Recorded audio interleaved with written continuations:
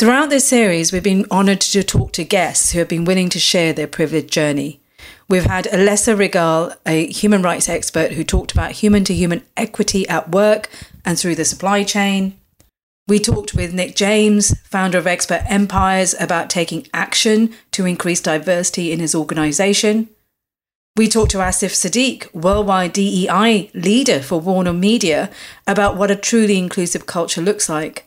And we talked to Shireen Qureshi, former senior marketing director at Barclays and founder of Sports Tech Global Conference, and her experience of belonging at work.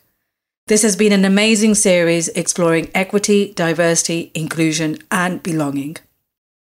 In this episode, our last for the season, we come back to our research, The Privilege Conundrum, exploring how privilege plays an important part in our equity, diversity, inclusion, and belonging experience at work. Possibly the hidden menace.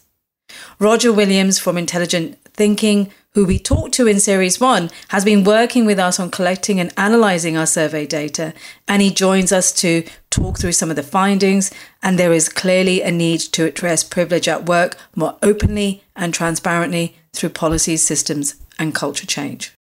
Welcome to the Privilege Eruption podcast, a podcast by Belonging Pioneers and Culture Lab Consultancy about the questions and ideas around the hidden barriers to achieving our DEI goals. This is where we erupt the constraining impact of privilege and explore new possibilities in the context of shared power and purpose.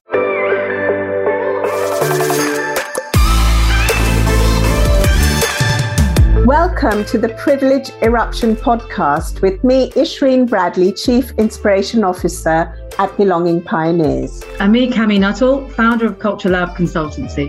Privilege is a conundrum that dilutes the culture of fairness at work. And as a leader, you recognize that your organization has more to do. You want to create success through connection and belonging, and you're unsure about how to make it happen.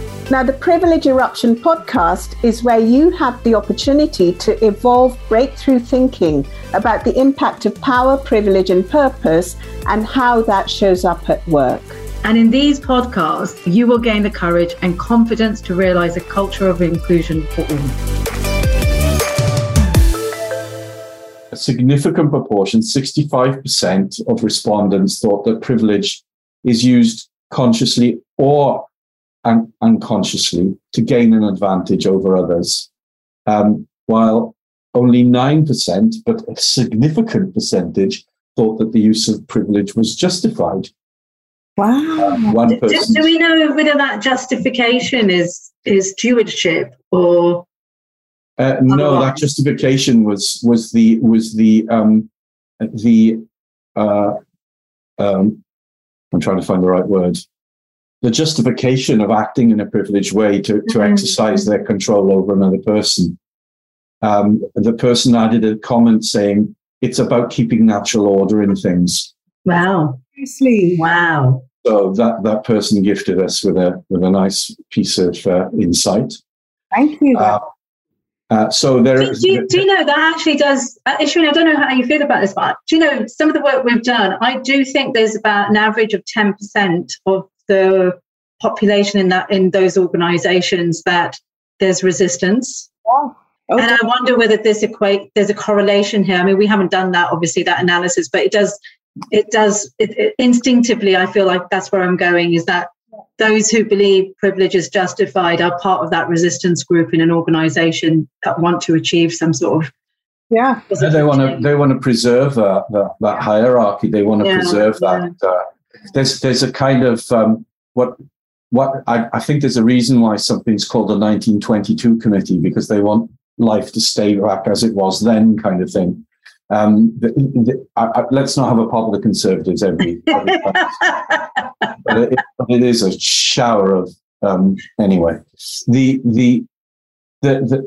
not the point of this. The point of this is, I think, that I'm making. The point of this is that there are still people out there that believe privilege is an important thing, and I think that the only way we can approach this is by surfacing the subject and generating social heuristics, the way in which we share ideas with each other and demonstrating those behaviours That's what I'm wondering. Now, I'm kind of taking it away from the workplace, but given that most organizations have been designed on a militaristic model anyway, blueprints come from there.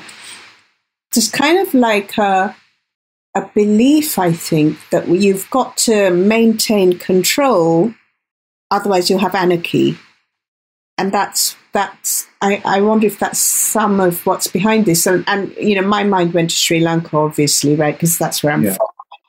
For those people who've not seen what's been happening there was a corrupt government, a corrupt president.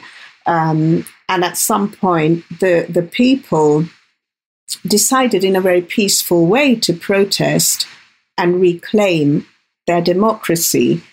And now another president has taken over who's affiliated with the previous regime, and he's trying to enforce control with the army in order to prevent anarchy, in his words, but it's actually people just fighting for their rights. Yeah. And I'm wondering, so that's a country model, but you can see that operating in an organizational context as well. I can, and I get what you mean, but I think things like that are just there's no sense of order in anything like that. That sounds like a desperate situation. It is doesn't sound like it is a desperate situation. And in a desperate situation, nobody seemingly seems to know how to do the right thing. Yeah. So I'm not, but what I would say, because the word that you mentioned that did occur to me several times, is how would this be perceived, for instance, in a military organization? Yeah. My view, and from my conversations with people from the military, is that the modern military is not like that anymore. It demands integrity to be used, and that any exercise of kind of, I say this, you do it, comes with acceptance and belief in that, because that's a way of making something happen. Yeah. But the greatest advantage of the modern military is this thing like the after action review, where people are encouraged to give feedback on that last order, even during an active battle, in order to shape the actions that they're doing. So if somebody says, let's go here and go to the left and take out this ridge, somebody then says, well, that was a stupid idea. Nobody worries about saying that. They just get it off their chest and then start to deal with the reality of what they're going to do next. So I think there's the command and control structures, even they have to have respect for the aspects of privilege, and not allow privilege to be used as an excuse to drive someone. I think there's a case for thinking about what is effective and when does it become ineffective. Yeah. So within the organization, the autocratic style of leadership has no place in large organizations. A lot of them want to go down the route of decentralizing, empowering. You hear a lot of these words, right? Yeah. Empowering, so decision-making down the line and so on and so on. But privilege comes through in a way where who's making decisions and where does the power actually sit in those organizations? Yeah, exactly. But I try to apply this then to perhaps the most extreme example of where you might think privilege, where you think being privilege conscious would upset or undermine the organization. Mm-hmm. And I couldn't think why there's any need, even in a command and control environment like a military unit, there's still no place for privilege. There's still no privilege. Then still demotivates people and creates problems and creates issues and creates risks of things happening. Yeah. And therefore, and the point is that in today's environment, that dependency between privileged and less privileged isn't there to the same extent. So I think my correlation into organizations of the model I was just talking about in Sri Lanka is people are leaving organizations in their droves. Yeah. Recruitment and retention is just like the biggest issue I'm hearing our clients talk about at the moment. Right. that is the peaceful protest. It is. I mean, while we're concentrating on strikes right now, when people feel put upon or privilege is exercised against them, they then exercise their right to remove themselves from that situation. And in that statement alone, you hit the nail on the head of the damage that privilege can do to an organization. And in a couple of minutes, I'll even give you the numbers that support that. Thank you. We should be quiet and let Roger give the data. Yeah, go for it. No, please, let's keep the conversation going, because these are boring numbers. But it's the examples that bring these things to life. So there's a broad perception of privilege as being very significant and alive and unwell today in so many organizations. Then the experience of privilege. So when were people experiencing privilege? And 81% of respondents said they'd experienced some form of use of privilege at work, and the vast majority saying that privilege was exercised over them, but some also admitting to exercising privilege over others, which was quite interesting. And over 50% of those people believe that they used privilege in the workplace. The use of privilege in the workplace is fundamentally unconscious or unintentional. So this isn't something that people are going out purposefully to deploy against others. It's just happening unintentionally. We know that unintentional action is probably also supported by subconscious beliefs and behaviors and things that have happened to people throughout their lives and this is what brings these things to the surface, that some form of trigger will bring up this thing, and then somebody says something. They didn't intend to say it, but they've said it because they've learned it somewhere else.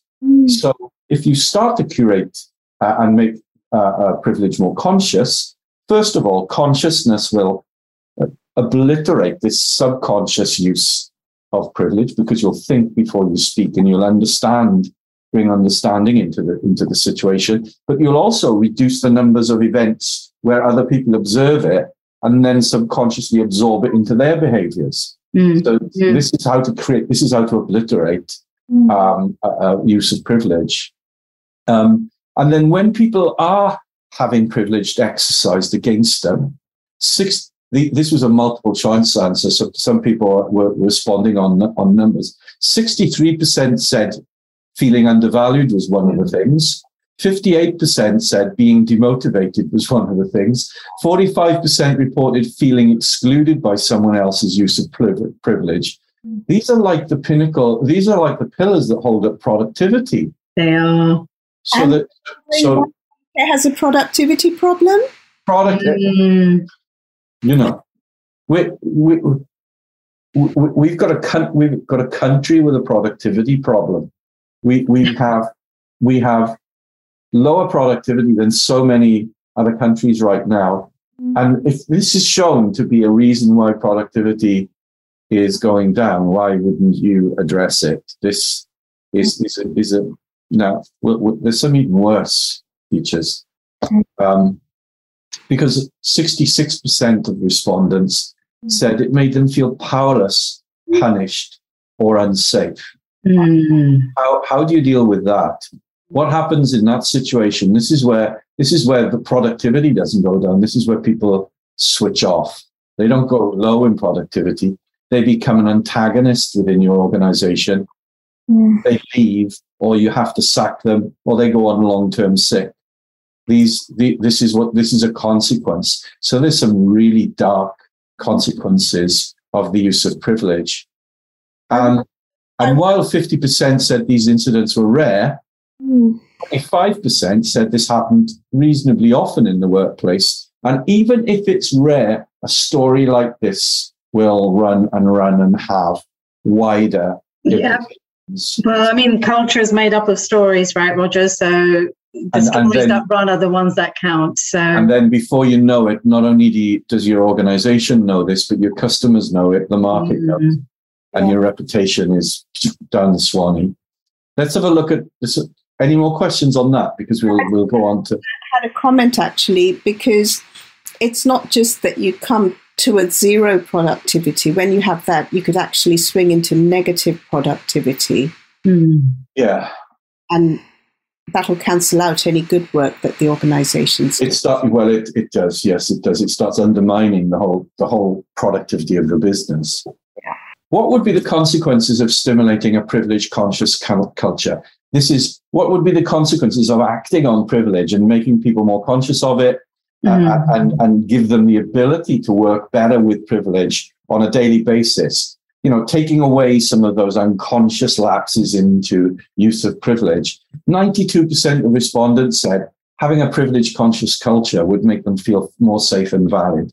And in the positive factors, over 80% agreed it would also help to attract the right talent, increase staff engagement, productivity, and a greater contribution to society. These are great factors. 40% of people said they thought it would improve brand reputation, the competitivity of a business to attract new customers, and obviously in the long term profitability. And then finally, 58% said they thought that the benefit of acting on privilege would far outweigh the cost. And this worried me a little bit, thinking, well, is this mainly for people as a cost? The remainder mostly said we should just do it whether it costs more or not. It doesn't really matter. I don't even want to think about the cost. This is just not something we should have inside an organization. So that kind of helped me to understand that there's huge demand for dealing with this amongst people who are aware of the issues it generates. Yeah, and I think you just hit the nail on the head, Roger. I think one, it's about awareness and generating awareness that, privilege is something we need to be talking about, and it's not something that should remain hidden and we're silent about, but let's bring awareness to it at work. Let's talk about the impact it has at work, and let's talk about actually, what would a stimulating privilege conscious package look like that actually contributes positively to our culture and the culture we want in our organization. And that might mean, let's look at what that means for our values, for our decision making, for our structures, for our processes, for our systems, everything that drives the way we make decisions and drives behaviors. And ultimately, also what it means for being intentionally inclusive in our organization. Absolutely right. Absolutely right. And there's clear value and benefit be accrued by even the most privilege conscious type organizations who believe that they don't have this issue or believe they aren't challenged by this. I think we may have mentioned these earlier, but those organizations that you would put on a pedestal for being great at caring for their people, caring for their customers, the environment they work in, all of that stuff, even they have risk that could be mitigated by acting in making a more privilege conscious culture. Because through the survey, we also identified that only 47% of respondent organizations, that's not individuals, that's the organizations, have any form of policy. We were very generous with this question. We didn't say, do you have a policy to deal with privilege? Do you have like direct or indirect policies? So, something that might talk about caring for people and respecting people's differences and all that stuff. Only 47% of organizations have policies designed in any way to mitigate the impact of privilege. That's probably quite a generous question, because the reality is that when you start diving into, well, what policies are they and do they actually get implemented? They're scratching the surface. They're scratching the surface, but they're not really addressing the elephant in the room, which is that without a conscious engagement, unconscious behavior is the thing that's going to cause you a problem. And if you are consciously engaged and believe in the use of privilege, then wow, look out, because you aren't going to be around very long. Yes, absolutely. Looking at then the final conclusions. So this is what I would call the principal conclusions to the survey. And it's going to sound like I'm reading some of this out because I am in parts, but I also want to be sure that I'm representing the facts as accurately as possible. Not a long conclusion, but 94% of the respondents considered that the use of privilege, intentional or otherwise, is a very real issue that causes problems in any organization. Yeah. So it has the potential to cause a problem in any organization. Those problems unaddressed will have a direct impact on productivity through a range of consequences. What I mean by that is all of those factors of feeling undervalued, feeling punished, feeling not engaged with the organization, even to things like, feeling generally miffed at the way in which somebody has behaved, or just the way in which people are behaving within the organization. These things can all silently and quietly, in an almost undetectable way, undermine the productivity of an organization. And that's a real concern. Few organizations have any practical policies in force to mitigate the impact of privilege. They have a lot that are indirect. There's a lot of ideas. There's a lot of kind of general positive behaviors, but nothing that really helps to uncover and remove the threat of a privilege eruption inside your organization. Something like what happened in the government last year that came from nowhere and eventually brought them down. And if you have that privilege issue, you're fundamentally going to create problems for the image and reputation of the organization, and you're certainly going to limit your ability to retain or attract the right people to the business. Absolutely. And this is a major problem for many organizations. Yeah, no, that's very true. And that is it's amazing how what the responses we're getting to the survey really are highlighting and showing up what we think is the real problem here and the real challenge.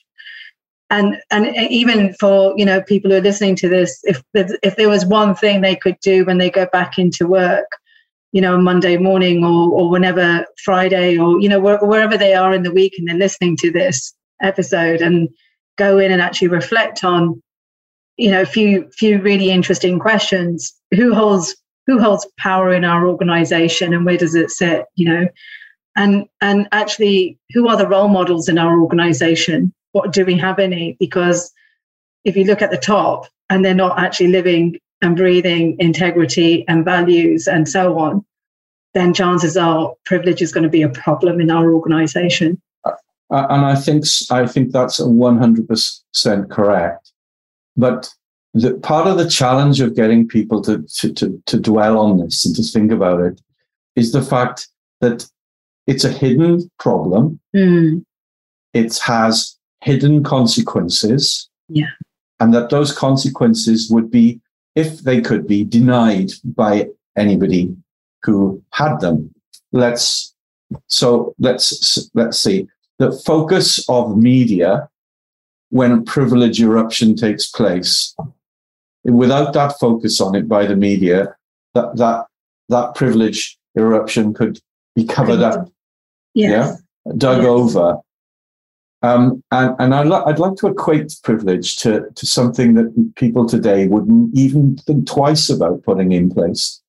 No one plans to allow privilege to damage a company, right? There's no kind of privilege revolutionaries going around trying to stir things up from a privileged perspective. Nobody's planning this to damage a country, just like a company, just like an accidental data loss. Nobody plans an accidental data loss. There's data theft. That's a whole different thing. But nobody plans an accidental data loss. However, companies take action to mitigate data loss through training and policies because data loss has damaged other companies in the past, and they don't want to experience this. And therefore, data management, nobody would dream of not having a data management policy nowadays. Indeed.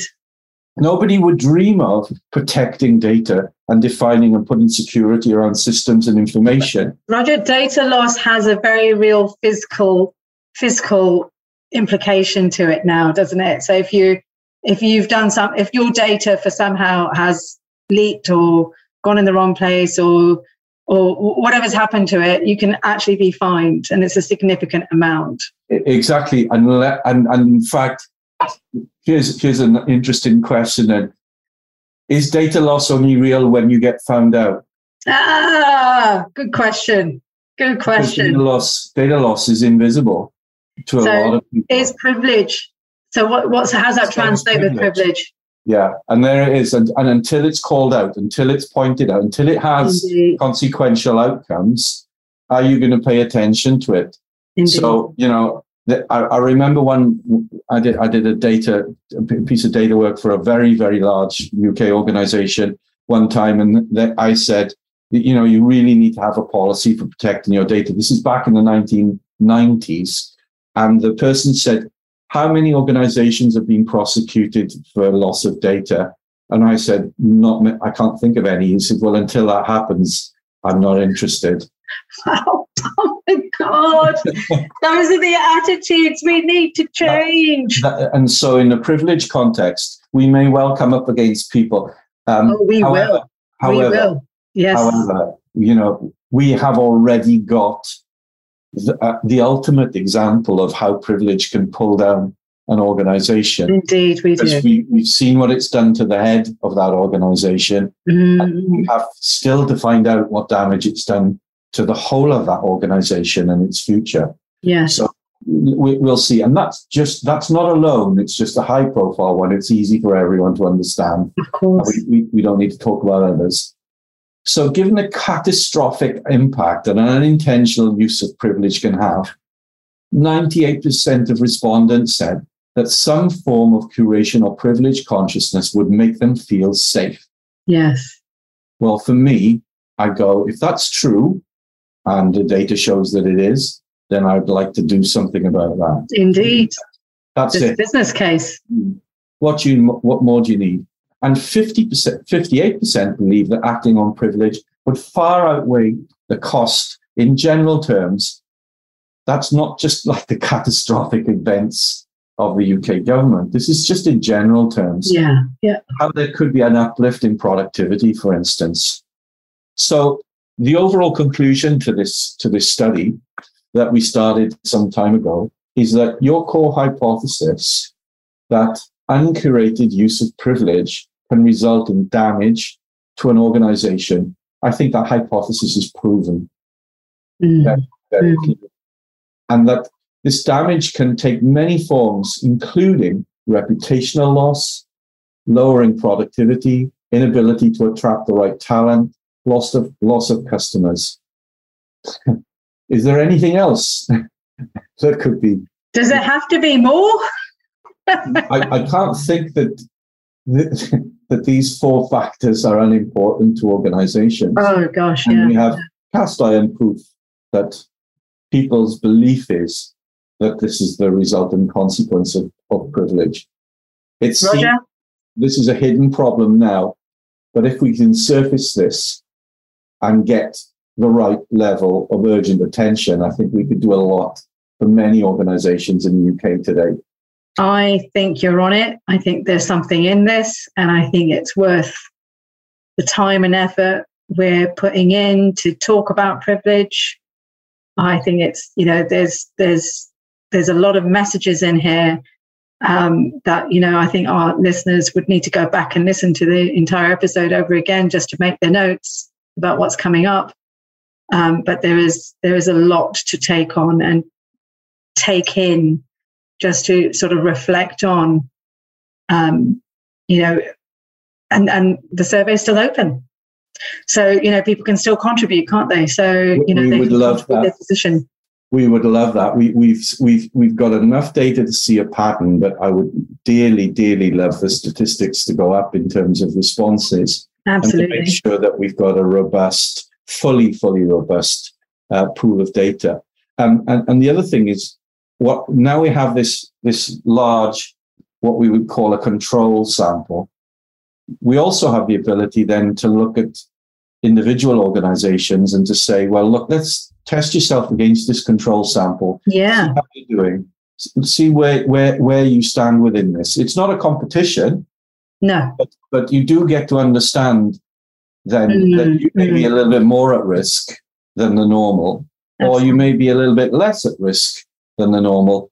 But both of you have a case for action, because the one below can improve and the one above can lead. Yes. And that has benefits for everyone. Absolutely. Absolutely. Steward your privilege. Roger, you're on it. Thank you very much. Really enjoyed our conversation, and we'll wait to the next update. Thank you very much. What a journey. Been great. And I'm looking forward to the next stage. Thanks, Roger. Thank you, Karen. Remember to review and rate the show on Apple Podcasts, Spotify, YouTube, or wherever you listen to your favourite podcast. It makes a big difference. Also, send us your thoughts, your questions, your reflections. Reach out to our team using the link in the description. Tell us what you like, dislike, would like to see more of. And really, really important, the survey we talked about today, the research we've talked about, you can have your say and share your views on this topic. So head over to our research survey site. The link is in the description. Do that after or now or whenever you've got time, once you've listened to this episode, and make sure you contribute to a shared knowledge base about the impact of privilege at work. And this is Cami Nuttall signing off Series 2, and we will see you for Series 3. We really hope you enjoyed this episode. Thank you for joining us. Our intention is to bring you new insights about the impact of power, privilege, and purpose at work for you and for your organization. You can check out our episode description for social media accounts, and don't forget to send in your questions, and you can send those to our email, equitychampions@belongingpioneers.com. We look forward to sharing more about power, privilege, and purpose at work with you on this podcast. Now, if you got value, please remember to share it with your networks. Please leave us a review. And as Cami said, please do remember to send us any questions that you'd like us to discuss on this podcast. And we'll see you next time. Next time. Bye.